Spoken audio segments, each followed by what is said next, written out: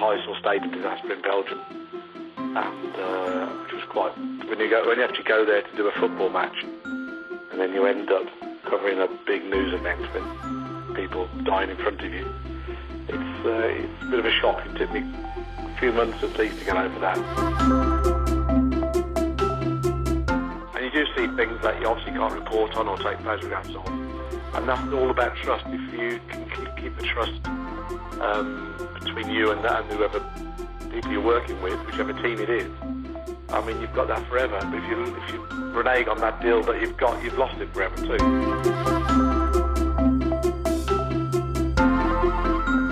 Hello, you're listening to the Forward Pass podcast. Joining me this week is leading rugby union photographer Dave Rogers. A veteran snapper with over 40 years' experience behind a lens, Rogers has had a front row seat for some of the greatest moments in the sport's history, including every Rugby World Cup. He has also been granted enviable behind-the-scenes access that fans and other members of the media can only dream about. He kindly joined me on the phone to reflect on his fascinating career and pass on some priceless insight into how he does his job and how he handles the pressure of capturing history as it happens. Dave, thank you very much for joining me. No problem at all. So, Dave, let's go back to the very beginning. When did you first pick up a camera? Ooh, good question, that. A long time ago now, probably about 50 years ago. You just left school, really, basically. Just went along to my local horse racing and just fancied having a go. And in fact, I got interested in it when I used to go to Molyneux to watch my football team, Wolves, play. And just thought, I fancy doing that. And not really looked back since. I either want to do that or a TV cameraman, but I never actually went for the TV cameraman job, just went for the stills photographer job. And I managed to get one on a local paper, joined a local paper after going to college for 18 months, and then joined the West Midlands Press Group in Birmingham.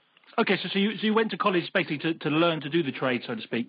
Yeah, it was the NCTJ, which is the National Council of Trained Journalists course, which was based in Wednesbury in the West Midlands in those days, which was handy for me because I lived not too far away. But then the year after that, it moved to Sheffield, which is where it's still based now. Mm-hmm. And was it a popular course? Placed on the course in the whole of the country, so I was lucky to get on that. Oh, right. I was going to say, was it a popular profession at the time? Is it sort of thing hard to get into? Yeah, it was difficult, very difficult to get into. Obviously, a lot more local newspapers in those days, so that was the easier side of it. But actually, to get in there, I mean, I went for a couple of interviews and the usual sort of job employment advisor, whatever they call themselves those days. And he said, don't bother, you'll never get into it. Just train to be an accountant, which I actually did for a week. Before I went to college, I started my build up to be an accountant, and I hated it. I couldn't work in an office. And after a week, I left and went to college on the following Monday, which was amazing. And you say, so from graduating, it was the Birmingham News and Mail you moved into? Yeah, it was their weekly newspaper division called the West Midlands Press, which is part of the Birmingham Post and Mail group. Obviously, the Birmingham Evening Mail is the biggest paper in the group. Mm-hmm. We did the local newspaper side of it. So we had papers in Walsall, West Bromwich, Sutton Coldfield, Solihull, Oldbury, and places all around the West Midlands. Mm-hmm. And I guess that was a broad news, sport, whatever was required remit. Yeah, did everything, yeah. I remember doing the 77 Queen Silver Jubilee and all those street parties. There were three of us on the local paper in those days in Sutton Coldfield. And we did if I remember off the top of my head, I'll never forget it, it's the busiest day of my life. We did 55 street parties each. Wow. Can you imagine going to all these different street parties, one after the other, and trying to organise basically group photos of the whole street, all these kids and adults everywhere. And as the day went on, they got more and more drunk, and we were still sober, obviously, because we were working. Now, most journalists will remember the first time they saw their name in print. Do you remember the first picture of yours that was featured prominently in the paper? Yeah, the first sporting picture I ever got used was I did the 1975 League Cup final, and it was. Let's try and think of this correctly. It was Aston Villa versus Norwich City. And one of the first jobs I ever did, and my first trip down to Wembley Stadium, I was very nervous. I couldn't drive. My dad took me down there. and it all started from there. So I managed to get a picture in my local paper then with my name on it, so it was quite good. I imagine, again, having spoken to other journalists in this series, that there are key sort of predecessors that they sort of followed or in their case read or listened to or watched. Were there photographers that you wanted to follow? Were there such people? Yeah, I actually had on my office at home, well, not office, but bedroom at home, I had a calendar with sporting pictures on, and a lot of them were taken by a company called All Sport, which is now Getty Images because it was bought out by Getty Images years ago. And it's gone full circle, really, because now I work with that company. And it's quite funny because all the guys I know from those days, Tony Duffy, Steve Powell and all, they're still around. They're still mostly in the States, I think they live now, but I still see them occasionally. And it's quite funny, they started me on the train. I started on the professional train to the job I do now. Mm-hmm. Were there key figures that you worked with or came across that sort of really shaped you in the early days in terms of how you were doing your job? Yeah, I was always keen on main sport in those days was football, and I remember doing the 1978 World Cup qualifying match, Liverpool. It was Wales versus Scotland, quite a controversial one, and I sat next to a guy called Colin Elsey from Colour Sport, and he was a top man, and I was in total awe of him. And obviously over the years later, because you're a rugby man as well, big rugby man, and I got to know him really well, and big mates of his. So it's quite funny to get to know these people. At the start, you're so scared of them, and then afterwards, they become big mates. And so, where did sort of your passion for photography and rugby intertwine? First of all. Yeah, well, I didn't do much for it. This is local rugby at Sutton Coldfield for the local paper, and in 1978, I was offered a job in Northamptonshire with a guy called Bob Thomas, who had started up his own agency down here. And he asked me whether I could join him. I was his first employee. And after 2 years or a year and a half with him, he said, I'm going to send you on the Lions tour to South Africa in 1980. And I was amazed because I hadn't done that much rugby. I'd done a couple of internationals before then. Mm-hmm. But I loved it. It was away for nearly 3 months. And if I remember off the top of my head, I think they played 19 games on tour, which is quite a long tour. Yeah. In this day and age, we consider I just come back from Australia where they played 3 games, and they played 19 games. So you can imagine how long that took to do. And I guess professionally, you'd never been away on a job for that long. No, definitely. That's the longest trip probably the longest trip I've done since as well. But the longest one I've ever done, because the tour is a lot shorter these days than they used to be. I can't imagine them doing 19 games now. Mm-hmm. We'd be there forever. You see how your career sort of took you into sport. Was sport, obviously, that was the goal? You were never sort of driven into being like a frontline war journalist or something along those lines? Definitely not. I'm a born coward. Rugby's as close as I've never even played rugby in my life. I'm too scared to do that. Uh-huh. I know my place in life, and it's behind the camera as a nice, safe event if I can. It doesn't mean that we haven't had a few sort of skirmishes and things, and a few bad things to see. I mean, I was unfortunate to be at the Heysel Stadium disaster in Belgium, and which was quite when you actually go there to do a football match, and then you end up covering a big news event with people dying in front of you. It's a bit of a shock. It took me a few months at least to get over that. I'm not really over it now, if you know what I mean. Well, absolutely, yeah. I guess it stays with you, absolutely. It does, yeah. I wonder if you could sort of run us through an average working week for you in terms of where you go and what jobs you're on during the week up to perhaps leading towards a Premiership game or a Test week. Is that something you could just sort of detail for me? Yeah, of course. It's always a bit. I mean, they do vary. Obviously, depending on what's going on that time of year. But during the rugby season, we'll probably do 3 games, three games over the weekend. So you have Friday, Saturday, and Sunday games, and then try and get Monday off if I can, but sometimes you can't. You have to do different things, press conferences or whatever. And then the rest of the time is taken up with other press conferences. A lot of commercial work. We do a lot of work for the sponsors of England and for the Viva Premiership. And then we have to do training sessions and features with different players. So, I mean, it does. You do a lot of work, a lot of work, and which I still enjoy. I started going out there and meeting some of the players and meeting some of the people behind the scenes. But you never get that much time off. Yes, I imagine. In terms of the games you cover, is that something you choose, or do you report into an editor at Getty in terms of who divvies up the games or who goes where? Yeah, we do have an assignments editor, Martin Willits, and I keep in touch with him all the time. Probably too much for him, for his liking. And I do sort of put forward the games I want to do, and in general I do get the ones I want to do and work out. And also geographical areas to help, so you can do, I'm based in the Midlands, East Midlands, so I'm based around here, but if there's 2 or 3 games in the West Country, I can go down there and cover them all over the weekend and spend a couple of days down there. And obviously travel up to Newcastle and Sale as well. Mm-hmm. And in terms of on an actual match day, when do you sort of arrive at the ground? When are you filing photos, and how does that process work these days? Yeah, I get there quite early. I do like to. One thing I do hate is being late, or even near kick-off time. In general, we try to get there. I'd rather get there 2 or 3 hours early and just sit around and have a chat with some of the journalist friends or the photographers. Mm-hmm. Like I said, I'm interested in how your actual filing of your photos has changed through the years in terms of, I guess you were clearly working off film when you started, and obviously now we're in a digital age. I wonder if you sort of just contrast on perhaps how you would work at a game.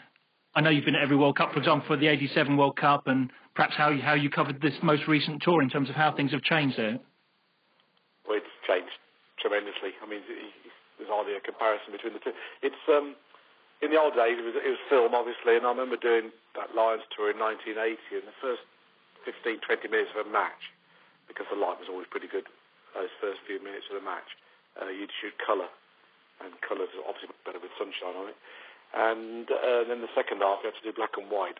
And trying to transmit, it's very hard to explain, but to transmit a picture back to the UK took some doing.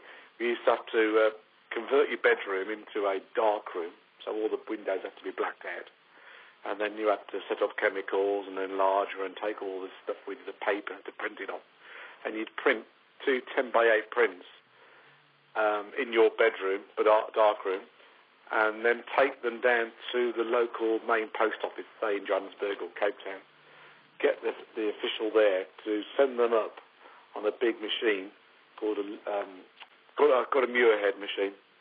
And then you would send it to Cable and Wireless main office in London, on the Embankment in London. My boss in those days, Bob Thomas, would drive down from Northampton, pick up a 5:4 negative, take that back to the office in Northampton, print off that, 20 copies, say, and then take it all the way back down to London and distribute to all the papers that were in and around Fleet Street in those days. And you compare it now, you just sit there. I was going to say, how long would that take in 1980 in total? Talking hours, aren't you? Just, talking, 2 or 3, or more than 4 or 5 hours to get the picture back. Mm-hmm. It would take him an hour to drive there and back, 2 hours to drive there and back to Northampton. It's just incredible how things have changed. I think newspaper deadlines were a lot later in those days as well. It's all to do with production, and basically the deadlines have been moved forward for print from newspapers, not because they can't print them later, because they can't distribute them as quick as they used to. And then compared to the most recent England tour you've been on, how would that operate? Oh, you just sit there basically. You just sit on the side of the pitch with a laptop next to you, and you can either do basic, you can do straight from your camera via the laptop, or you can just download the card onto your laptop and do the work on there, your Photoshop work on there, and then send it from there all over the world within about a minute, which is incredible. It all depends on the communications, obviously the phone systems or the Wi-Fi system at the particular stadiums. But in general, they work really well in Australia, so there's no problem there at all. Mm-hmm. And they can be a bit tricky. I mean, you get some places where the Wi-Fi is shocking. You just can't get a signal out. Paris, would you believe, is sponsored. In Stade de France is sponsored by Orange Telecoms. You can't get a signal in there, which seems a bit strange to me. But I'm interested in where you position yourself in the ground. Is there a pattern you work to, or do you work on any instinct of where you think would be best, or is it very much stipulated where you can go and when? Yeah, a bit of both, really. It has changed over the years. There's certainly a lot more restrictions now than before.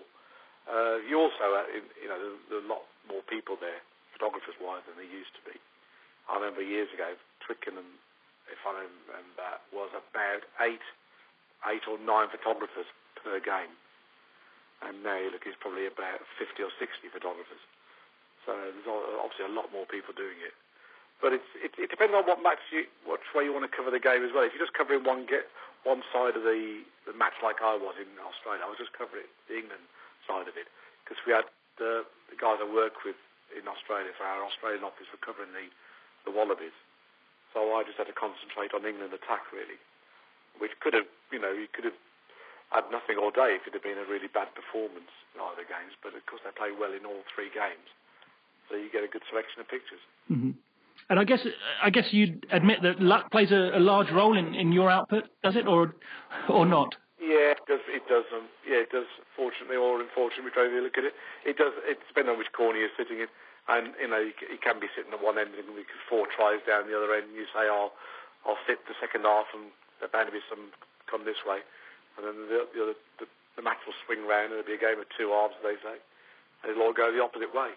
So you're 7 tries in a game and you've missed them all. I imagine that was quite difficult to deal with when you're part of a small operation, but I guess Getty today have maybe half a dozen photographers there with every angle literally covered. Yeah, we don't have quite as many of that apart from England games at Twickenham. We have probably 2, average 2 at international games mostly. But World Cup games are a bit different to that. We get far more there. Photographers there for the World Cup games themselves. But for a bigger Premiership game, there's probably just 1 or maximum 2 per game. Mm-hmm. Usually 1. I'm intrigued about. Surely you must feel the pressure to capture the moment in these games, or is that sort of not so much a factor now you're so with experience? But do you still feel that pressure to capture the moment of the game? Yeah, very much. I think if you lose that sort of pressure and the atmosphere, you lose one of the reasons you want to do the job. It's just it sounds really corny here, but it's as near as we can to playing the game without actually playing the game. You still get the adrenaline rush, and you're as close to the action as the players are. Not quite as close as they are, thank heaven, but we're pretty close compared with most people in the stadium. Mm-hmm. So I guess you must really celebrate great shots, and in contrast, feel real disappointment when you miss a great shot. Yeah, you do. You feel really proud when you get one that's perfect. You do look at. I defy anybody to say they don't look at the newspapers or websites and things if they've got a good shot, they want to see it used. Mm-hmm. And the opposite, if you miss it, you think, I wish I'd got that. Or if you're totally the wrong end, you can't do anything about it. But if you're nearby and you've missed it, that's the worst. Mm-hmm. If you think you could have got it or should have got it, that's when the old guilt complaint kicks in a bit. Mm-hmm. Can we spend a couple of moments just going through perhaps some of the ones that stick out for you, the most memorable, that you're most proud of out of your archive? Probably the Johnny Wilkinson drop goal. Of course, yeah. To win the World Cup 2003. It's one of those lucky ones. We were talking about luck before. It was one of those lucky ones because, as you know, he kicked the winning kick with his right leg, which is unusual for Johnny. He normally kicks left-footed. And if it had kicked the other way, obviously all we would have got was a picture of his backside and his leg going the other way. But thank heaven he kicked this way, and we see a gap because there's a little gap in the crowd, or not the crowd, but the players in front of us, and we could just see past through the gap and see Johnny winning the match with his drop goal. Mm-hmm. Were you working off digital then, or was that still a film then? Yeah, it was digital in those days. So if you got it or not, you could look at it straight away. Right, I was going to say, because would there be that... You actually know when you've got it anyway, because you just know. If you can see it, you can usually get it. Uh-huh. And you just know when it's sharp and that sort of stuff. But you're very lucky, because it only takes one player to walk in front of you, or one of the replacements, or the referee, or the touch judge, or anything like that. There's so many people, a television cameraman, or a sound man. There's so many people in front of you. Sometimes it's a bit like for the duck shooting. You have to... when you see the whites of their eyes, you have to shoot. But it can be it can be very frustrating as well as rewarding sometimes. Mm-hmm. And another example, I don't know, perhaps you'll be able to explain in terms of how much luck played a part in this one, or you sort of knew this event was about to occur. But the picture I'm thinking of is when Clive Wood was walking back into the tunnel with the trophy, and the fans are all reaching over for it. Do you remember? Clearly, you must remember that one too.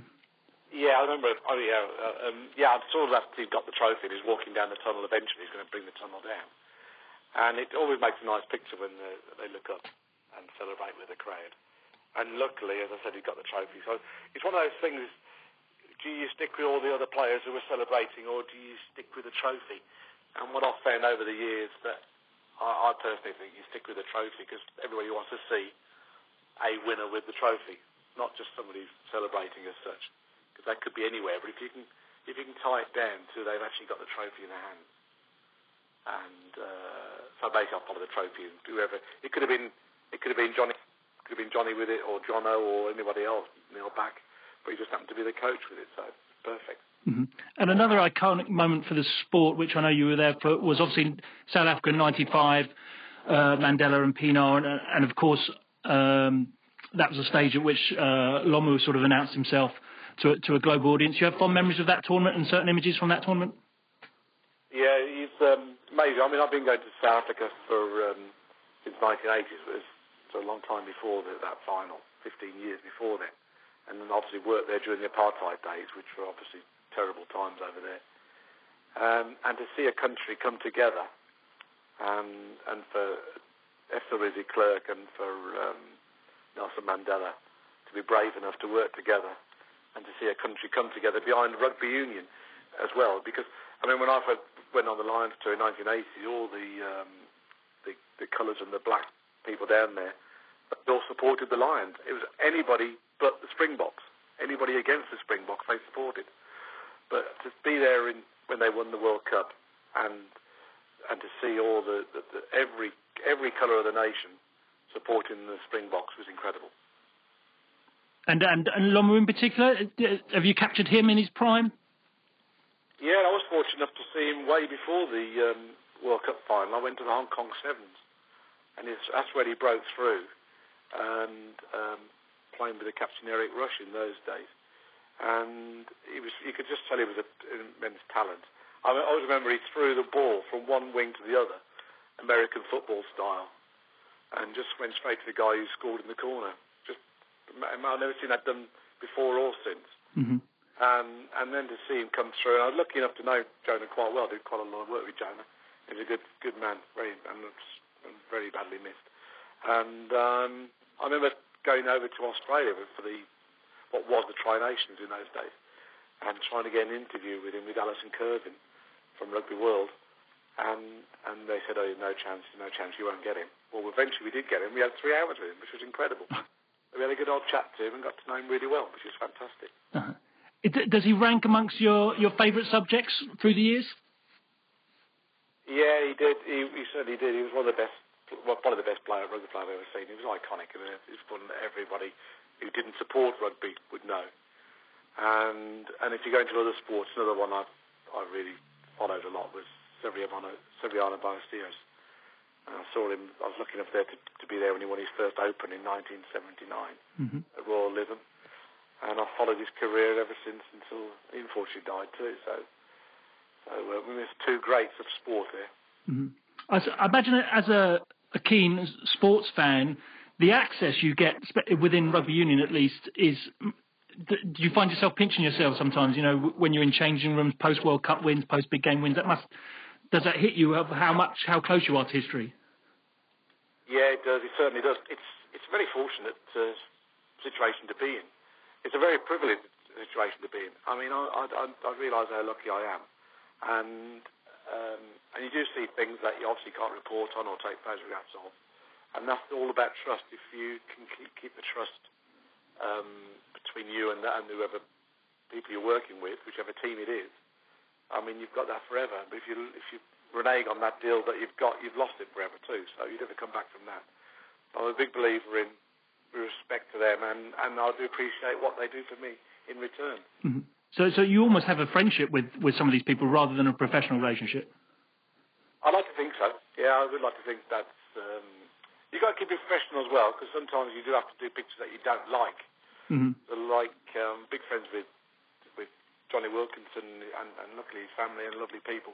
But I've had to do so many pictures of Johnny that I didn't like to take. Pictures of him being injured here and there and whatever.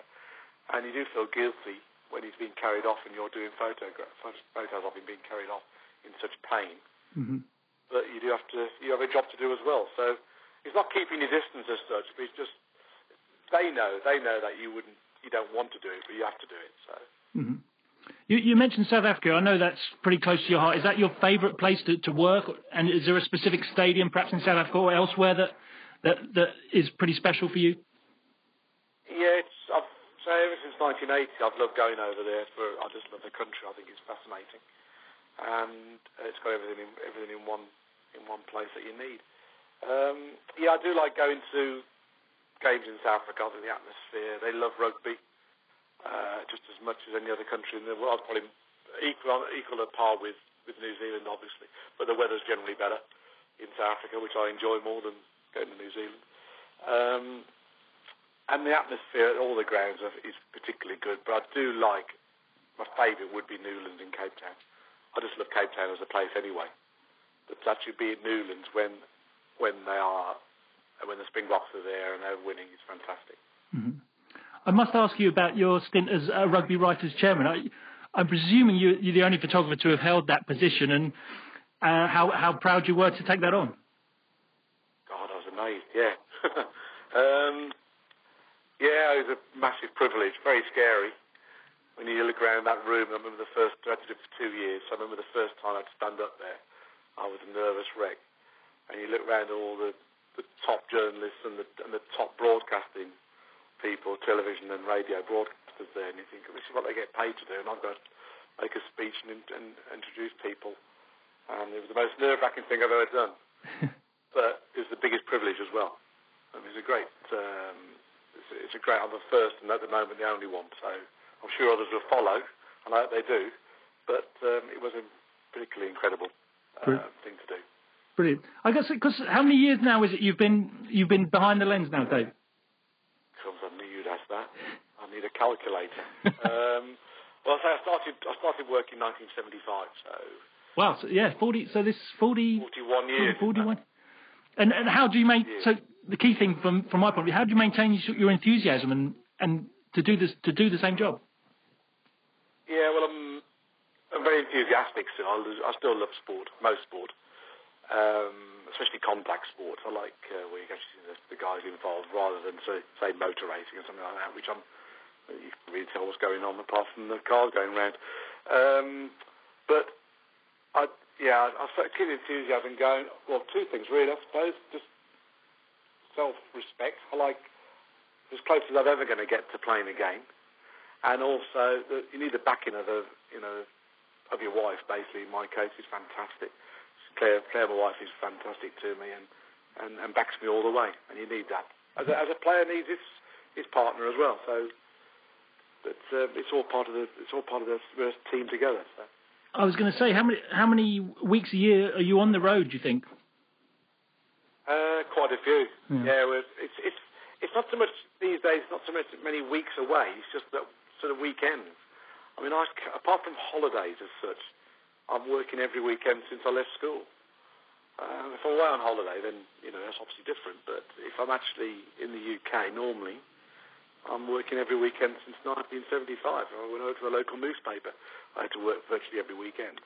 I was going to say, when was the last time you took in a sporting event as a spectator without a camera around your neck? Funny enough, we went down about 2 or 3 years ago to Toulon with Johnny Wilkinson's friends and family. There's about 16 of us all went down there. And we went to see Johnny play in Toulon. And I sat in the crowd. That's the first rugby match I've ever paid to go and watch. And it's probably the last sporting event, probably about 30 years before then, was probably watching the Wolves play at Molineux. But I haven't paid for 30-odd years for any event. And I sat there the whole time. It was a great day, but I sat there the whole time thinking, that would have been a good picture. Oh, that would have been fantastic, that line out in front of us. Never not working by the sounds of it. Taking pictures with your mind instead. That's really boring, but yeah, I do switch off. But it was just one of those things. It was just quite funny. It was just seeing a different angle. It was a bit weird because you actually felt out of it slightly, even though we were with Johnny's folks. It did seem slightly distant compared to how close you can get on the side of the pitch. I was going to say, I don't suppose anyone's had a better view of the way the game has developed over the last 30, 40 years. I presume that you think the game's in good shape. It's come a long way. Yeah, definitely. I mean, you look at the old days. There were some great bits of the old days. The access to teams and to players in particular was fantastic, and you got to know them a lot better than you do now. I mean, players in those days had a lot more characters as well in the teams. You look at someone like Jason Leonard, and people like that. But I'll say basically what they was. They weren't professional in that respect. They had other jobs as well to go to. They had a life outside rugby, whereas now, the generation coming through and the one before that, I suppose, they're all the ones who've come straight from school to college to playing to local rugby clubs and straight through the system. So they're a different type of person, it's a different type of game now as well. I think. It's just to wrap things up then, Dave, I'm sort of, for those who maybe listen to this and want to follow your lead into sports photography, are there some sort of key points that you'd think would get them along that way? Perseverance, definitely. When they say you can't do it, have another go and keep on going. You'll get loads of people who say you can't do it. It's easy to say that you can't, and you can. It is more difficult, I'll admit that. It is more difficult now than when I first started. There's a lot fewer newspapers, far fewer newspapers than before. Most of them have gone. But the camera equipment is probably cheaper than it used to be, and certainly darn sight better quality and easier. Autofocus. And when I first started, there was no such thing as autofocus, and it's a lot easier now than then. But just keep on going. As I said before, people would say you can't do it, but just make sure that you can. And if you really want to do it, have a go. And I guess, like I say, with every phone these days having a camera, it's a guess of just practicing, I guess. Yeah, you just need to buy the proper gear. I know everybody says that it's not the gear that matters, but it is in sports photography. You do need, you can do it with small, less quality outfits and things, but you do need longer lenses generally, and they cost a lot of money. They still cost a lot of money, but the quality is far better than it used to be. And but it's just stick at it. As I said before, just stick at it and have a go. And if you feel you want to give up your life basically for sport, have a go. If you don't, if you want to be out with your mates every Saturday night, don't do it because you won't get that. That's a great point to leave it. Thanks so much, Dave.